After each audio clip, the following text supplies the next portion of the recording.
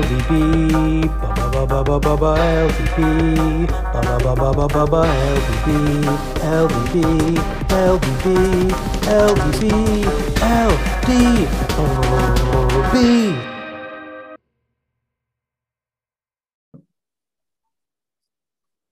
Good evening, LDB. I am Chris Schultzer. You might have heard that this meeting is being recorded. And that is true. It is being recorded. I'm joined, as always, by Mr. Michael Becker. Michael, how you doing? Doing great. What's up, fellas? I think I'm good. Everything good with you? All good. All good. In a moment, I'll get into my big conundrum about whether I end my vacation early or not. But before we do that, we have the return of Sean Crean. Sean, you've been missing from us. We've missed you deeply. How are you? Hey guys, I'm good. It's good to see you. It's good to hear your voices. And yeah, I've missed a lot of awesome episodes. I'm very sad to have missed everyone. VJ, old pal, telling some war stories. Brophy and Anton, I really like the dad talk. I had to say I co-signed Brophy's take on Disney. I don't know. I wish I had been there. I had a lot of bad dad jokes to make, but yeah, and then Dubner and Jorvie recently. I think I might even be missing one other guest in that period, or maybe it was just you all rambling. But yeah, glad to be back. Sorry I couldn't join earlier. You've managed to cover about 5 weeks and 45 seconds. There was a lot there. I don't know. Jorvie had a lot of good stories. I feel like you didn't talk much baseball, but that was a good one. That was fun. I really did enjoy having Jorvie on. I feel like, again, going back to like the original goal of this, getting to know everybody, I feel like I know Jorvie way better now than I did before. And also, like, just from an emotional standpoint, I appreciated his talk about understanding team complexion and sticking with his guys, because I think we all suffer from that. So it was a good episode. But you got more dirt on him, right? I mean, you could have really nailed him, yeah? Yeah, I mean, I think Becker is right. Jorvie is probably the coolest guy in the league in some sense.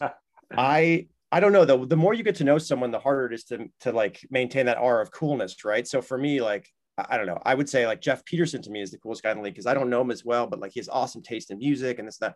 But yeah, Jorvie is a funny guy. I don't know, where would I have nailed him? I mean, I was.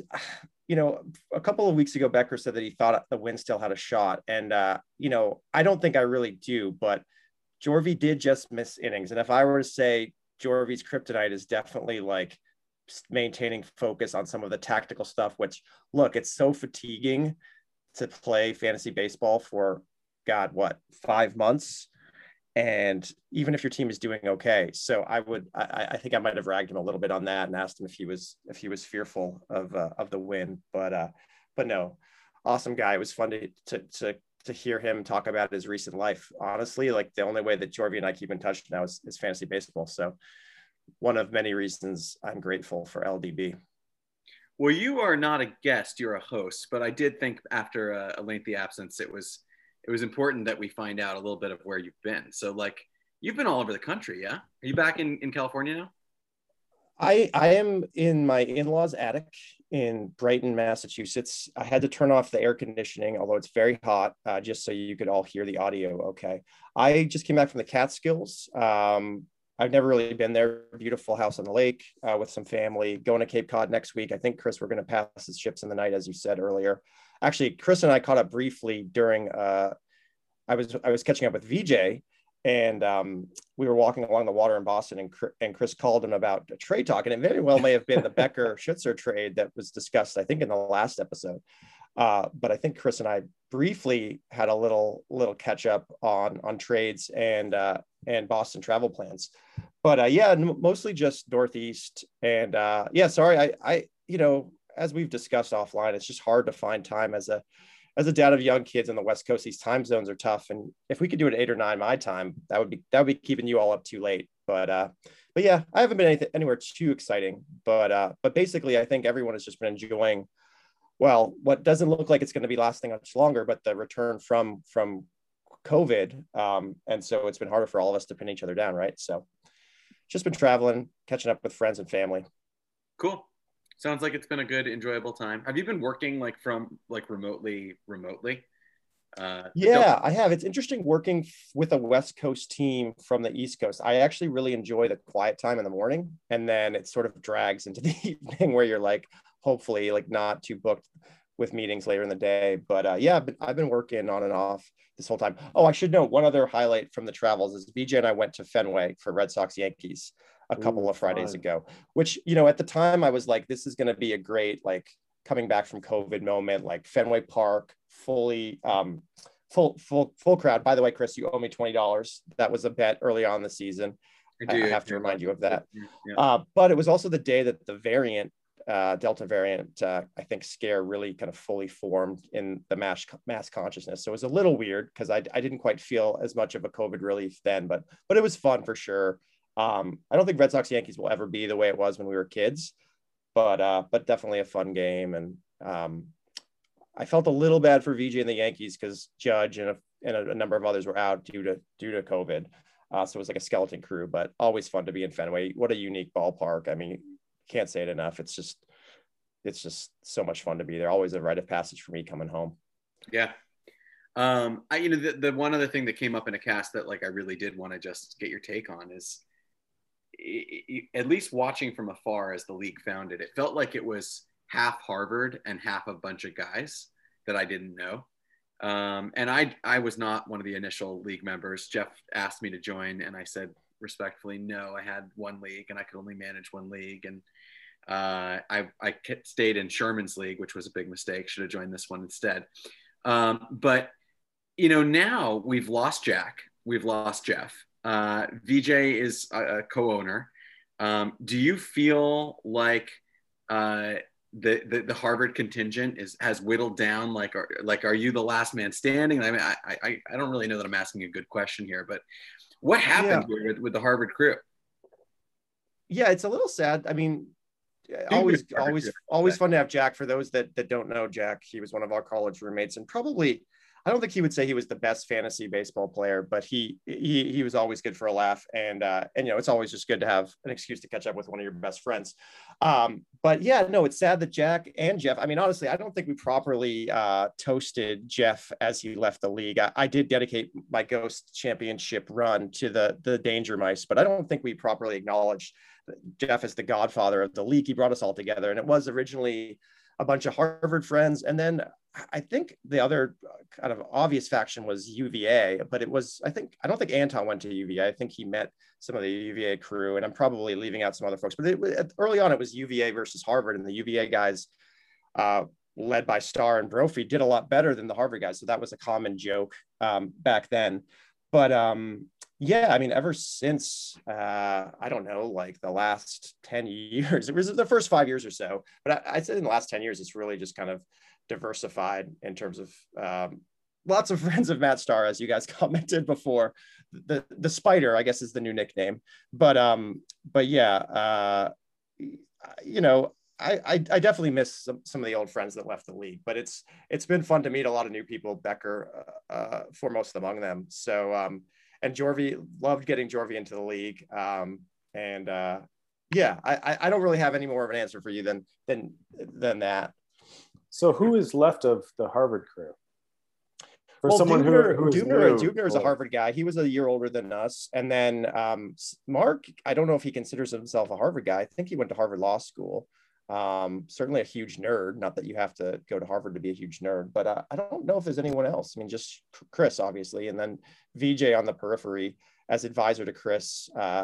As I learned during the phone call, Chris does rely a lot on VJ. I sometimes don't appreciate how much VJ is still involved. So I think VJ and my partnership, I hope he's not offended by this. It's truly 90-10. Like I'm 90. I'm doing the vast majority of it. He would admit that I know a lot more names. I do a lot more research. When it comes to major directional choices, I sometimes get gun shy, and he's much more confident than I am. When I called him, and I'll credit him with this, on the Woodruff trade, I was like, I really don't know that this improves us enough to give up a Patino. And I still don't feel like it maybe did. But then VJ's like, you got to go for it. Like, this is the chance to lock one down. We got to do it. So, he's got a lot more chutzpah when it comes to stuff like that. And again, the stats driven side of this versus like my approach, which is a lot more name driven, story driven. Becker and I share this. But anyway, I do appreciate VJ. I hope he gets his own team one day because I think he's really good at it. But I'll also be really sad when that happens because I appreciate the camaraderie. Sean, let me ask you real quick though, since you are one of the originals. Have you felt like the league has evolved like in recent years in a way away from like the initial thing? Like, have we lost anything? Have we gained anything? Is it better than ever? What do you think? I think we've covered this in previous pods, but I mean, one thing I miss is we used to have more like ridiculous fake news stories, but I think we also used to have a lot more free time. We didn't have as many responsibilities at work or with kids, but I enjoyed that aspect. Reading some of them today, I'm like, we weren't as funny as we thought we were, or maybe we said some things we probably shouldn't have. But overall, I thought we were very funny, and we remain funny, but it's not quite as elaborate. So that's one thing. That's more of a culture thing. Although, I mean, who's to deny? Like, we have so many threads on so many other topics that I think we probably still spend as much time on bullshitting. It's just not as organized in like a fake news way. You guys talked about it last time, just the super team phenomenon, and it isn't quite the same. I think, there has been some identification of loopholes in like the McQueenie penalties and like preseason trading that is, I think it's swung a little too far personally. I think we sort of concluded at a certain point over the last few years that maybe the strategy itself was not as useful as you might think it would be. So maybe we can just let it fly. But I think it's always worth asking ourselves, like, has it swung too far? I generally don't love the huge teardowns fire sale approach, but I also think it's been really interesting to see how people have gotten creative. So I'd say that's one evolution. The relief pitcher heavy strategy that Becker's employed, I think that's kind of something that's new from a relatively recent span for LDB, but also something that people have done in the past. I mean, Chris, I know you deployed it before. But yeah, I think everyone is definitely way smarter about baseball. When we started, I think the Mats had a distinct advantage. Brophy, as was addressed in a recent pod, has such a deep knowledge of the player pool. Like, for me, I feel like I have to I'm using proxies. Like, I just don't have that depth, but I know how to find out quickly who's good, but I just don't have that depth. And he and Star, and I think some others in the league have that depth, but in general, we all know the sources now, and we have good analytical techniques, and it's just harder to find that, that guy on the waiver wire or that preseason sleeper candidate. I mean, that's true around fantasy baseball. They just don't exist to the same extent as when we started. Well, and now they're not. We pay for the sleeper, right? I think that's really what I've noticed is that, like, it was Trevor Rogers this year. He went for more than 10 million, I believe. I mean, like, it's not a $2 million player anymore. The other discussion that you missed was the sticky stuff one. And I've been meaning to come back to it because I feel like MLB is sweeping it under the rug. Am I crazy for feeling that way? Do you guys share that? Like, it's just like, it's done now and we're going to move on. Like, one guy gets suspended. It's in every newspaper and all of a sudden it's gone. Are they still checking? Are they checking belts and hats and all the rest? I honestly don't. I assume they are. Yeah. I mean, I think I don't know if it's been swept under the rug. I think it's just the league has adapted, right? I mean, presumably no one is using the spider tag because they know that they're going to get busted. And we've seen the data. I mean, certainly a number of guys have seen, 2 or 1 standard deviation drop in spin rate, right? Whether the results are really as impacted, I think is going to take a little time still to study. But I was reading, I don't know if it was Al Mechior at Athletic or if it was Saris. I always lose track of some of these pieces, but someone was just talking about the increase in home run rate. And it wasn't due to faster exit velocities, more barrel rate from the StatCast data. From what they could tell, it was just more contact. So just the stuff isn't quite as good, and batters are making contact more often. And as we know from the last few years, they've optimized their swings to hit home runs. And so the more contact you make, the more home runs you're going to get, right? So that the macro data seems to bear that out as a change so far.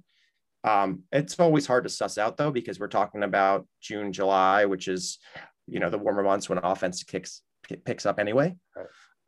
But yeah, I mean, I think from an MLB perspective, I'm sure they would love to have everyone just forget it ever happened and like kind of life goes on. The other big one that I've picked up in terms of stories, like a follow up on this topic, is just it seems pretty clear they need to come up with some approved sticky substance, whether they treat the balls. And sorry, you may have covered this in the previous episode. By the way, Becker did a great job with the canned Garrett Cole impression a few weeks ago.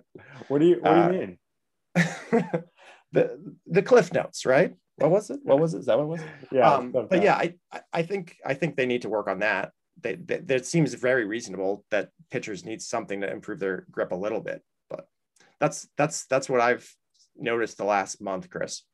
I think it's been effective.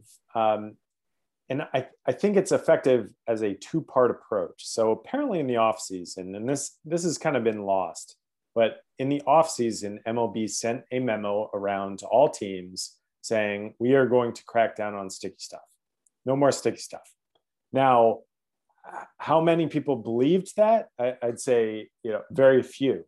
But then the second half, they came through with the actual, we mean it. So they sent the memo. Everyone was on notice that sticky stuff was going to be out. Then within the first 10 weeks of the season, they actually sent another memo and said, we're checking. So I think between the first memo and the second memo, it's out. I don't know whether that's good or bad. I agree with you, Sean, that there should be some sort of mechanism, because there are enough pitchers actually complaining, not that they need an advantage, but that they need to actually grip baseballs, and that new baseballs are otherwise just like pearls, right? Or cue balls that otherwise have no tact. And apparently are different than even minor league baseballs, independent league baseballs, high school baseballs. So if you're using a entirely new baseball as a major leaguer that you've never kind of felt or seems odd, that's a problem. And that's something hopefully that Major League Baseball can address without using it as a wedge issue in negotiations or whatnot. But something has to be done. But the notion that MLB cracked down on day 50 of the season without any prior warning, I think is a little bit too far. But yes, they got to do something. But I think it otherwise has been effective. Yeah. Sean, I know you're a pessimist on if we're going to lose games or not next year. You think we are, yeah, to a work stoppage? Yeah, I don't think I have any special information beyond what everyone else is reading. But yeah, for whatever reason, like I was recently, like it's partly I think because I just sold, right? And like I'm not really maybe some miracle will happen and I will catch up to Jorvi, but I don't think so. But I just sold. So I'm thinking about next year and I'm just like, well, fuck, like, I'm not sure there is going to be next year, or if there is one, we're going to have like months of the season lost and it's going to be like the COVID year, which is going to suck. So I don't mean to like throw everyone into a downer on that, but if I were to make a bet right now, I would say that's more likely to happen than not. And so I think for me, I've been thinking ahead in that way, just because that's where my team is, right? Although Ian says that I should forget about next year anyway. So maybe I shouldn't even worry. Maybe I should just convince you all that the season's going to happen and then like make some strategy around that so I can build for 2023. My God, 2023. But yeah, that's all. You just meatballed a segue to me, and I have to swing. Go ahead. Well, no, I mean, you're talking future rankings. You're talking about how Ian is thinking about your squad and other squads, and we don't have Ian today. Ian is going to join us next time, I think, once he's finished with his breaking down the contenders. I think he's got 2 teams to go. I thought it'd be fun to look at what he came up with. I can't say I agree with everything he wrote, but he certainly did a very good deep dive. Are you guys comfortable like looking at our sellers a little bit more, just about like who's positioned best for the future, who you're worried about, ETAs on like when you actually think they'll be good again, kind of things? I will say my caveat to this is every year there is at least one team, and usually 2, that we discount because we believe that they're not ready from a AA standpoint, and then they just fucking nail the draft, Right. and they're a right. playoff team, right? Totally. I mean, Sean, you've done it like 19 times, and Becker, I think you to a degree, I think you had us all sleeping on your team, but you did it this year. Nate's had some terrific keepers the last couple of years, right? I mean, well, so I don't want to steal thunder if you want to have Ian back on, so we can maybe do it more broader brushstrokes to kind of what you're saying. But yeah, I was really scared of Peterson's upcoming team. I was a little. I'm sad that it didn't work out for him this year. I thought maybe he might wait and see how it goes in the midseason, but he did what he did. But in any event, I really like his core. And so that was my only like really high level reaction, kind of without stealing too much thunder from Ian if he comes on, is I like Peterson's squad, and the California winter is never easy, but that's just going to make it even harder for me and the Ichiros. I won't put Brophy in that category because fucking Brophy, but yeah, I think we may have just lost Chris for a sec. Are you there, Chris? Yeah, he's back. He's back. We're good. Yeah, go ahead, Becker. Go ahead. I'll chime in. I mean, I think it takes a lot of discipline to plan for the future, and yeah, I think Ian has positioned himself really, really, really well, and yeah, I look forward to having Ian on. But you need to have a plan, and sometimes that plan is a multi-year plan. I know, speaking from experience, that's kind of what I did. Now, it was easier for me to have a multi-year plan, knowing that for the first 2 years, I probably was not going to be very good. But you need to think about, okay, what can I keep?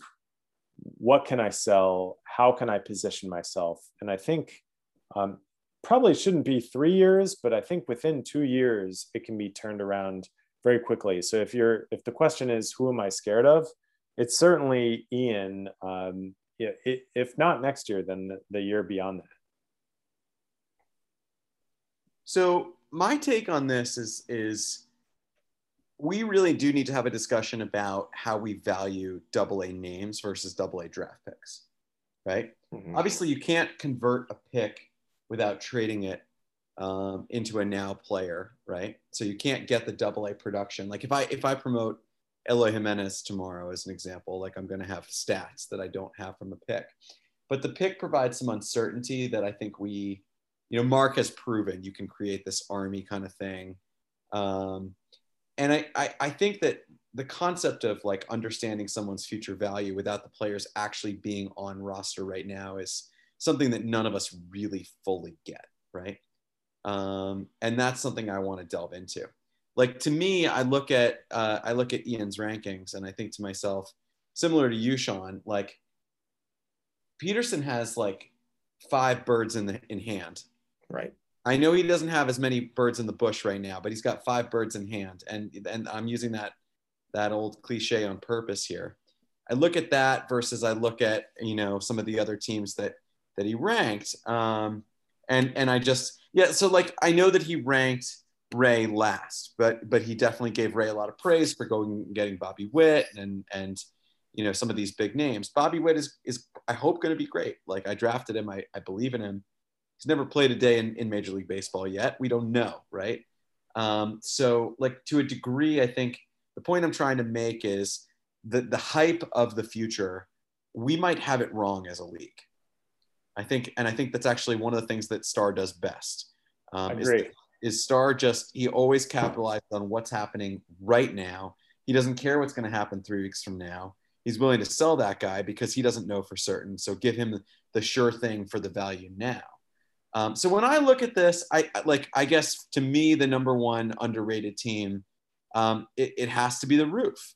And I know like he rated the Roof as the peak of these teams, but to me, like what Mark has done is astounding, just because if you have 100 darts, you're going to get some bullseyes. So it is astounding, but no, I don't discount any of it. He also like fire sold for years. So I think that's also, that's years of not competing. To be fair, he also made the playoffs, and I think at least one of those years, which was awesome. But no, I mean, hats off to him. I mean, very, very. All right. So since you went there, like, how long do you think a fire sale should take? If you want to bottom out and rebound, or do you just look at it every year as a different year? Well, I think there's a case to be made that Mark didn't. I mean, not that he was aggressively fire sealing this year, but like, and Ian was trying to make the case that he could have tried to compete this year. But I think Mark's point was like, okay, well, I don't think it's my year, so why bother?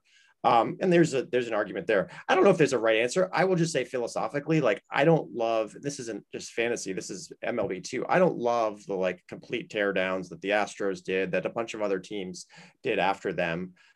Just as a fan, also, like, this may be coming from a perspective of actually, frankly, having become a spoiled sports fan in Boston, but like, I just enjoy the thrill of the hunt and having a team that's consistently in the hunt. I mean, winning a championship is amazing, but I would rather have multiple shots where I'm kind of continuing to be in it every year than have like bust and boom cycle. And that's just maybe a philosophical thing. So I don't, that doesn't quite answer your question, but that's my approach to this. So yeah, I don't know, like, so you fire sale for 3 years and then you compete for 4 to 6. That seems reasonable.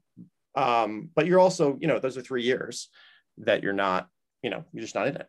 So Chris, I remember one of the first times I met you was in person, was at the barbecue after our first draft, or my first draft, probably in 2018, maybe even 2019. But we were having a conversation over some hamburgers, and you said something about your team. You said, my window to win is like this year through 2023. And having never been in the league and not understanding what a window is, and having just been doing redraft leagues my whole time, I was like, what the fuck is this guy talking about? Like, window to win? Is this really where we're at? And I guess, like, while I admire that, I also admire Matt's strategy where there is no window. It's really like, I'm going to gun for it every single year.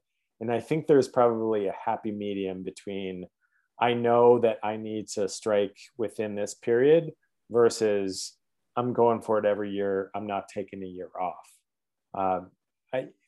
I'll give you an example of why I think Matt's strategy is effective. I cut Bobby Dahlbeck this year. I promoted Bobby Dahlbeck. He was a top 100 prospect, not in every list, but in some lists. He was not producing. He could have been an AL Rookie of the Year. He had a great year last year, but he was clogging a roster spot. And I realized, like, for $500,000, I don't want him. That was one of my guys. That was a AA guy. And if I had held on to Bobby Dahlbeck, maybe things would be different had I not promoted him. But also, if I had not promoted Bobby Dahlbeck, his value would have been 0 or less than 0, right? So I think there's concern about some of these guys just like deadening on the vine.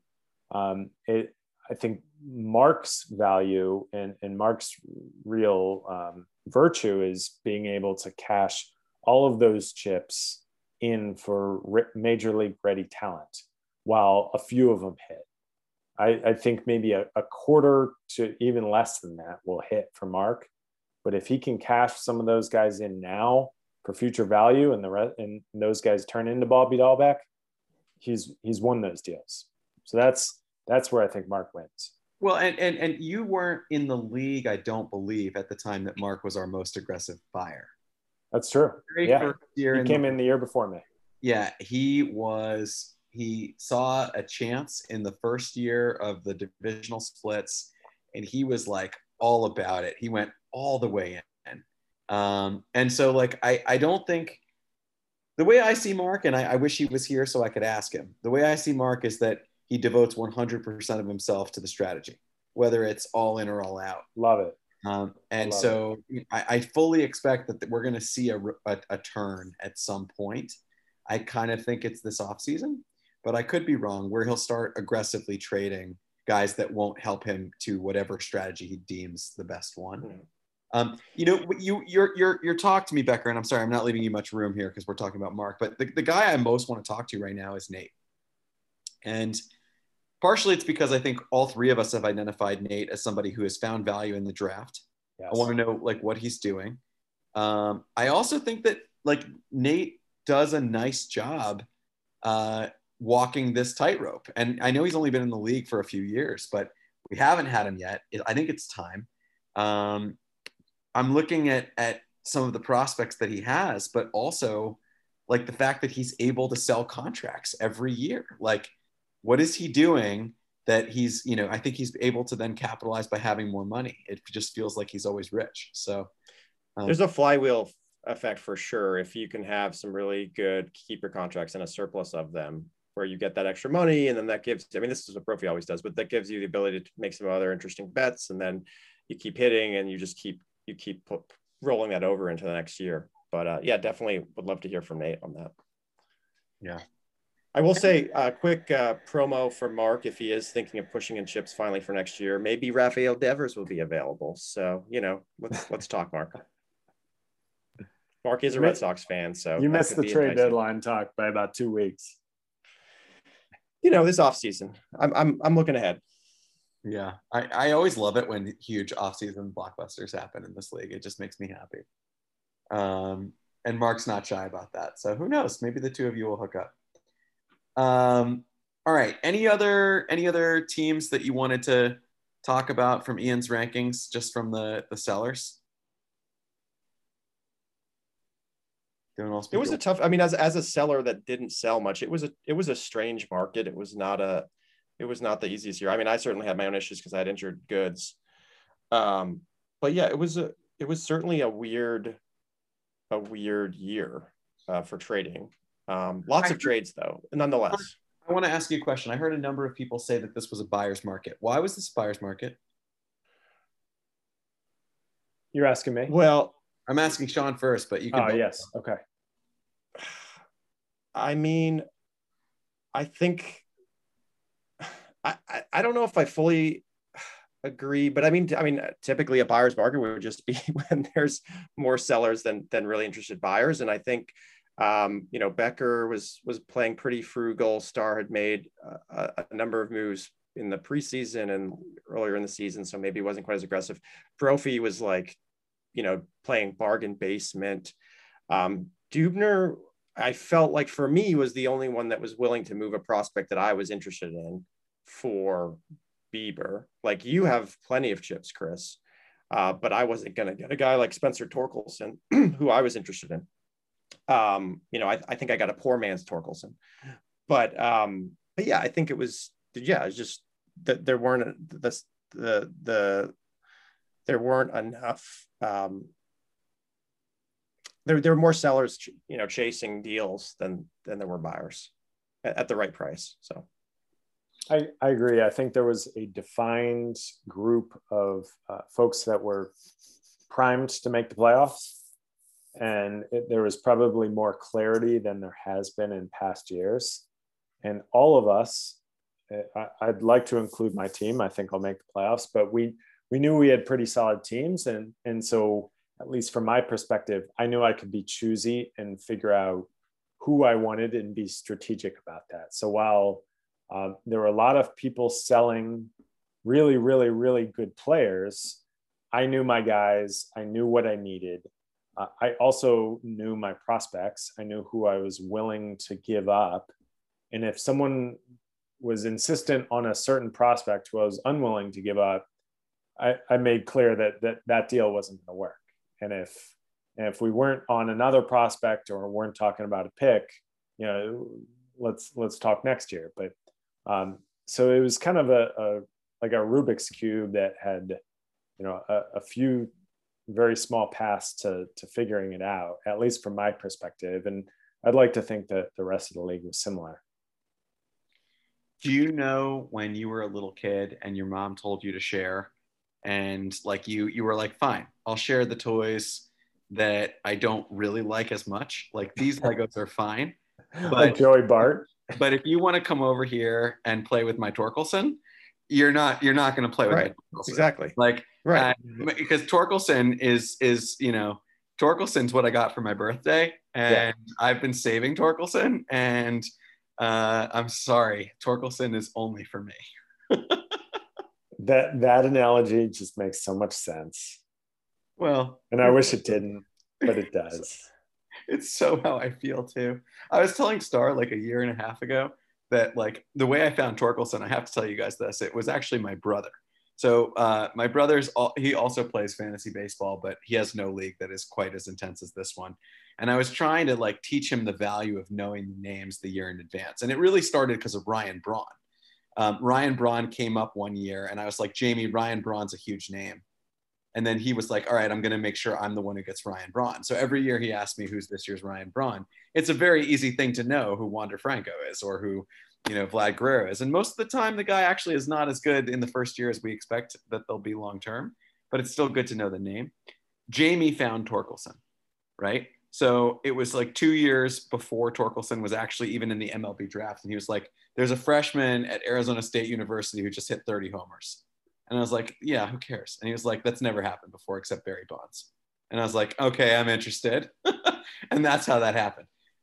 So we were on Torkelson for like years before. And that's why he's my Lego Death Star that nobody gets to play with but me.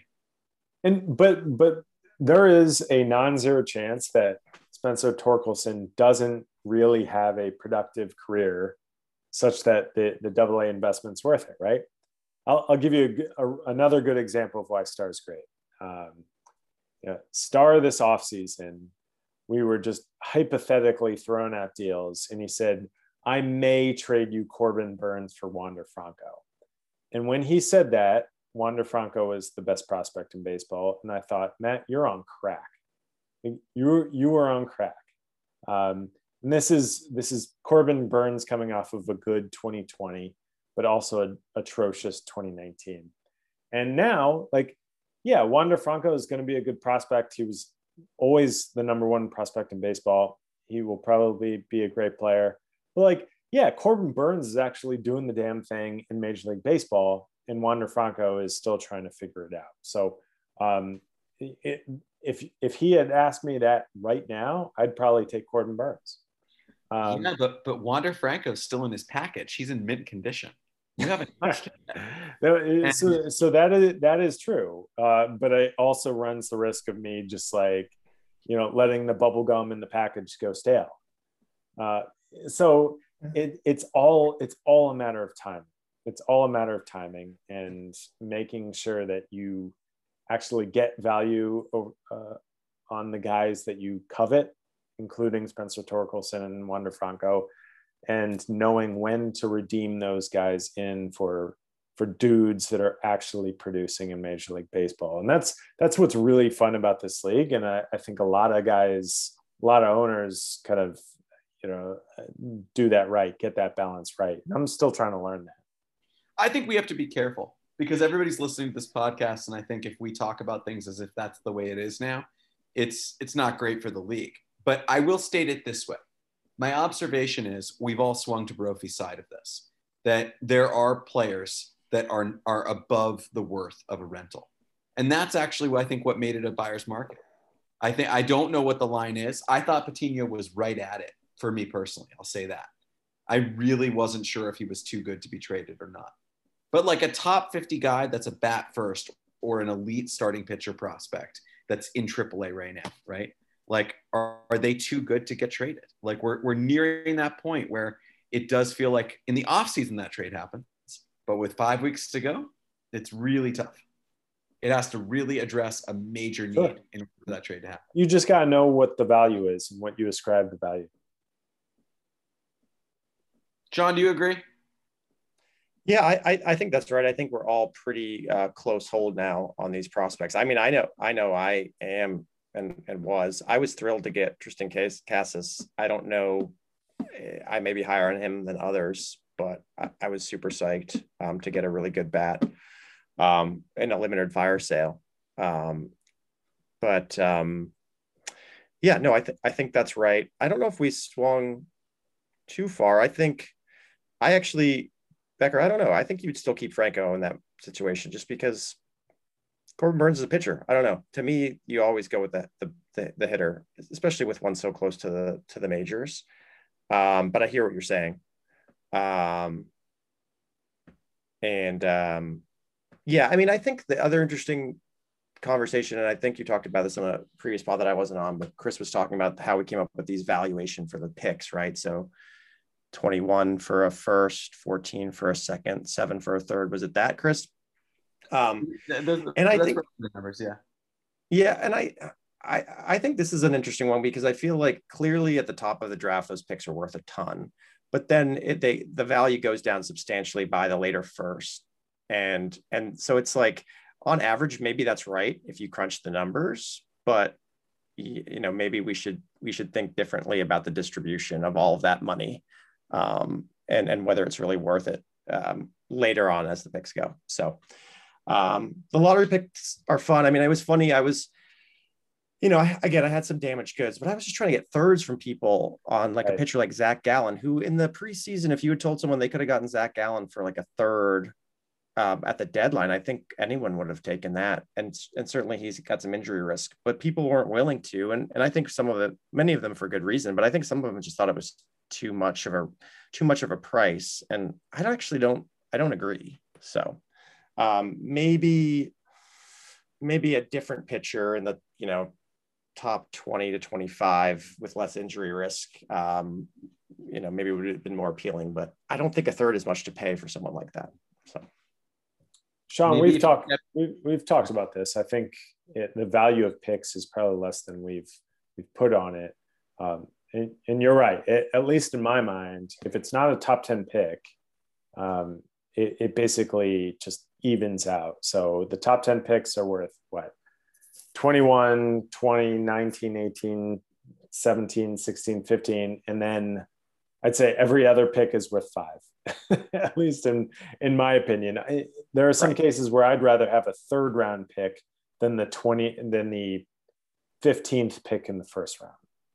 Right. I say that with all honesty, because sometimes you can feel boxed in by the orthodoxy of taking a certain guy at a certain kind of level in the top 100, whether it's Baseball America or Fangraphs or whatever. It's like, if you don't pick that next guy down on the list, there might be some questions, but you are freer to take the guy, either the flyer or someone you really, really dig in that third round or late second round.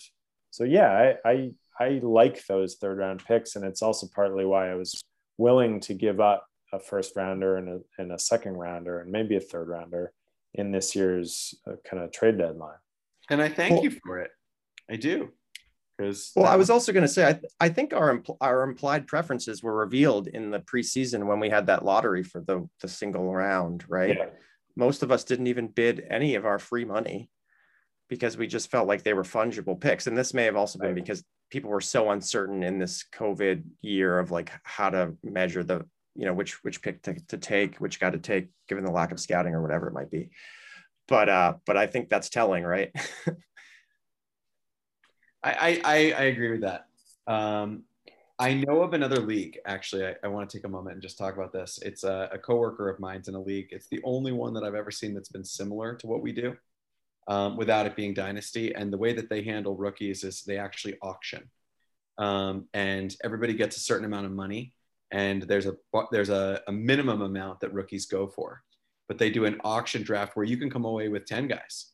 You might get one. Like in the year that Moncada comes out and you want to spend your whole budget to make sure you get Moncada, then you can do that. But then you're going to miss out on all those, bargain basement $1 guys instead. I think that the way that we do it with 3 rounds really does create a premium on the elite guys because there's only so many of them. That's actually, I think, one of the reasons why the wire ends up being still so valuable. And I value that about our league and I wouldn't want to change it. But I do think it creates this weird system. I also want to just say that if you'd kept your toy Gallen in better condition, then you might have been able to sell it. But so true. You threw that Gallen against the wall a few too many times, and the arm fell off. So nobody wants that doll anymore. So many annoying injuries this year. You really did have a rough year, and it's happened to me, and I know the feeling, and it sucks. All the work, all the emotion. So I feel for you, buddy.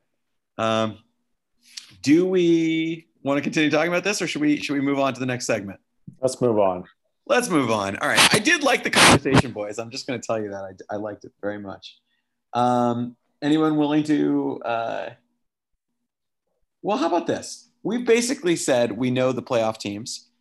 We've insinuated now that Jorvy's coming back to the pack. He just went 1-11 this week against the Bucs, which is a big hit to take. Sean, if you were to create a market, like, what is the likelihood that Jorvy misses the playoffs at this point? I have to look at the schedule for Anton and Jorvy. I know I still play Brophy.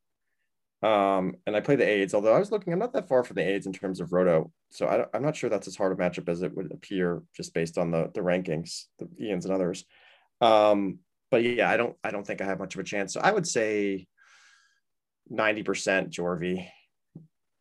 I mean, 9 games over 4 weeks is a lot of ground to make up. I don't know if Anton plays Jorvy. That would be the only way I would maybe bump that down for Jorvy, if because Anton could clearly sweep him, and that would be massive. No, they don't play. Okay. Yeah, but I play Jorvy. So if you Anton, play Jorvy, yes. Yeah. So if I beat Jorvy up pretty bad, that would be and Anton beats me up. I mean, Anton basically would need to beat me and have me beat Jorvy, I think. Yeah. It's possible. So yeah, maybe 15% or 85% Jorvy. But you're not even putting yourself in the conversation there. Well, I'll take a page from Mike Becker, even if I thought I were. I wouldn't say it because that would be a bad jinx. Got it. Okay. So then I think we can skip over the deaths. Yeah, or nobody wants to pronounce any new deaths. I think it's pretty clear where we're all headed. Fair enough. The question is order. Okay. Any trends that you want to point out? Well, gosh, Star and I are in a really, really, really competitive race for that double bye. We've been texting a little bit. We are currently tied at 126 wins, 66 losses. If you want to look at the remaining schedule, I think his might be slightly more favorable. Chris, you and I are playing this week, so that's obviously a tough matchup for me. But that is a vitally important kind of race to the finish, especially, I think, because of how Dubner improved his team. So I think that between the final spot in the Federal and then, the top spot in the Union, those are the two races to watch, I think. I think it's a fair point. What's your confidence level? And I asked you this last time, you said 50-50. Has that shifted at all? No, I don't think it's shifted at all. I'm very confident in my team, right? I like my team. I like where it's situated. I like where we're headed. I don't have as good a handle on what Matt's team is doing, whether they will regress, whether they will improve. I just know I'm very, very, very confident in how my team is structured, but he's got a terrific team himself. So I think it could turn into random stuff. Like, for instance, I was playing Mark this past week, and yesterday Nick Pivetta had 6 strikeouts, and Mark beat me in Ks by 1 strikeout, like 72-73 or something like that. I don't think I've lost Ks all season. And yet he got me by 1. And if that is, I guarantee you it's going to come down to like 1 win. I guarantee it. And it's probably going to be something silly like that, where I look back and be like, man, if I had pitched Nate Eovaldi against the Giants or whatever the hell it was, and he could have tossed a -40 game score, but still, had he gotten 1 strikeout, I would have won. So it's going to be something like that, I'm sure. I think Matt and I are really, really, really competitive, and it's going to come down probably to our matchup. I think the second to last week of the season, but he's got a great team. I'm confident in my boys, and that's the one to watch as far as I'm concerned. Well, I want to beat you up this week, but I also kind of want you to beat Star. I don't mind saying that, because Star's had a lot of success. Race to the finish line. I think this is, I know neither of us have, it's not like our playoff lives depend on it, but I'm curious to see how my team matches up against you. And I'm not going to say like, if I lose, I have no shot. And if you win or if I win, I'm going to the finals. Like, but it's interesting, at least from my perspective, to know kind of where my team stands in regard to teams that have also improved themselves. Yeah. That's because I've done a lot of beating up on teams that are not as competitive this year. So this is a good matchup. It's one I'm looking forward to. What I always think of this time of year is, this was many years ago, Chris. I don't know if you were in the league, help me out if you remember, but one year Matt Starr referred to Jeff Dubner's team at the time, which is probably a few weeks left in the season, probably 5 weeks left, as a tire fire or a dumpster fire, something like that. And then I think Dubner renamed his team like the Tire Fire of Destiny. And he went on an epic run. I don't remember how far he went. I don't think he actually won the whole thing that year, but it was quite something. So I think we also just have to be very careful with whatever we say right now, because it will come back to haunt us. That's cool that you guys have a penultimate week matchup, you and Star. I look forward to that. Yet another example of how LDB mirrors real life. The schedule makers in MLB actually try to position divisional opponents against each other. Sometimes it works, sometimes it doesn't. But whoever made the schedule this year turned out well. So Jorvy is the one who came up with our format for the schedule. I do remember that. Way to go, Jorvy. And I don't think it's perfect, but I think it's as good as we're going to get for what we have. And I do love that your match is going to come right down to the wire like that. So that'll be very fun. I also am going to encourage the two of you to come to some sort of podcast bet where one of you has to do something very silly in the event that you lose the division. Perhaps sing a song or Waffle House challenge. Oh, the Waffle House challenge. Yes, Sean, you are thinking big. I like it. Yes. I'm already on record as saying I could probably put down 12 pancakes, 12 waffles. Well, you and I we're the one who talked big games, and I think they're gonna next time. Hey, look, you don't have children. Neither you nor Star have children, so you can do the Waffle House challenge. Why not? I don't know what children have to do with it. You know what? Competitive eating competition I'm priming for. So in a few weeks, I am going to Pickle Fest in Baltimore, Maryland. And there is a brine drinking challenge, which I am very confident in my abilities to drink pickle brine. So I maybe we could do something like that. So long as Star is into drinking pickle brine, something I'm already practicing for anyway. So gross thing that I did in high school was got in a challenge where I drank straight vinegar in the same quantity as a friend of mine drank soy sauce. Not quite sure which one of those is the worst one to take down, but I would take vinegar every time there. Soy sauce just seems like too much. So agree. That's easy for me to say as the brine drinking challenge guy. Yeah. All right. Well, I think we should wrap up unless either of you have any burning thoughts about the MLB or the league that we've missed. Otherwise, Nate, I'm inviting you formally right now, dude. I know we got to get Ian for next week just to talk about his rankings. I feel like that's a tradition. This was originally his podcast, but the one after that, we got to get Nate. So we're on it. And Ryan, we need you too, but we'll get you eventually. So final burning thoughts, or are we good? All good. Good. Excited for the fight to the finish. Sean, it's good to have you back. You better be back next week. We need you. All right. We'll talk to everybody soon. Bye, everyone. Good night, LDB.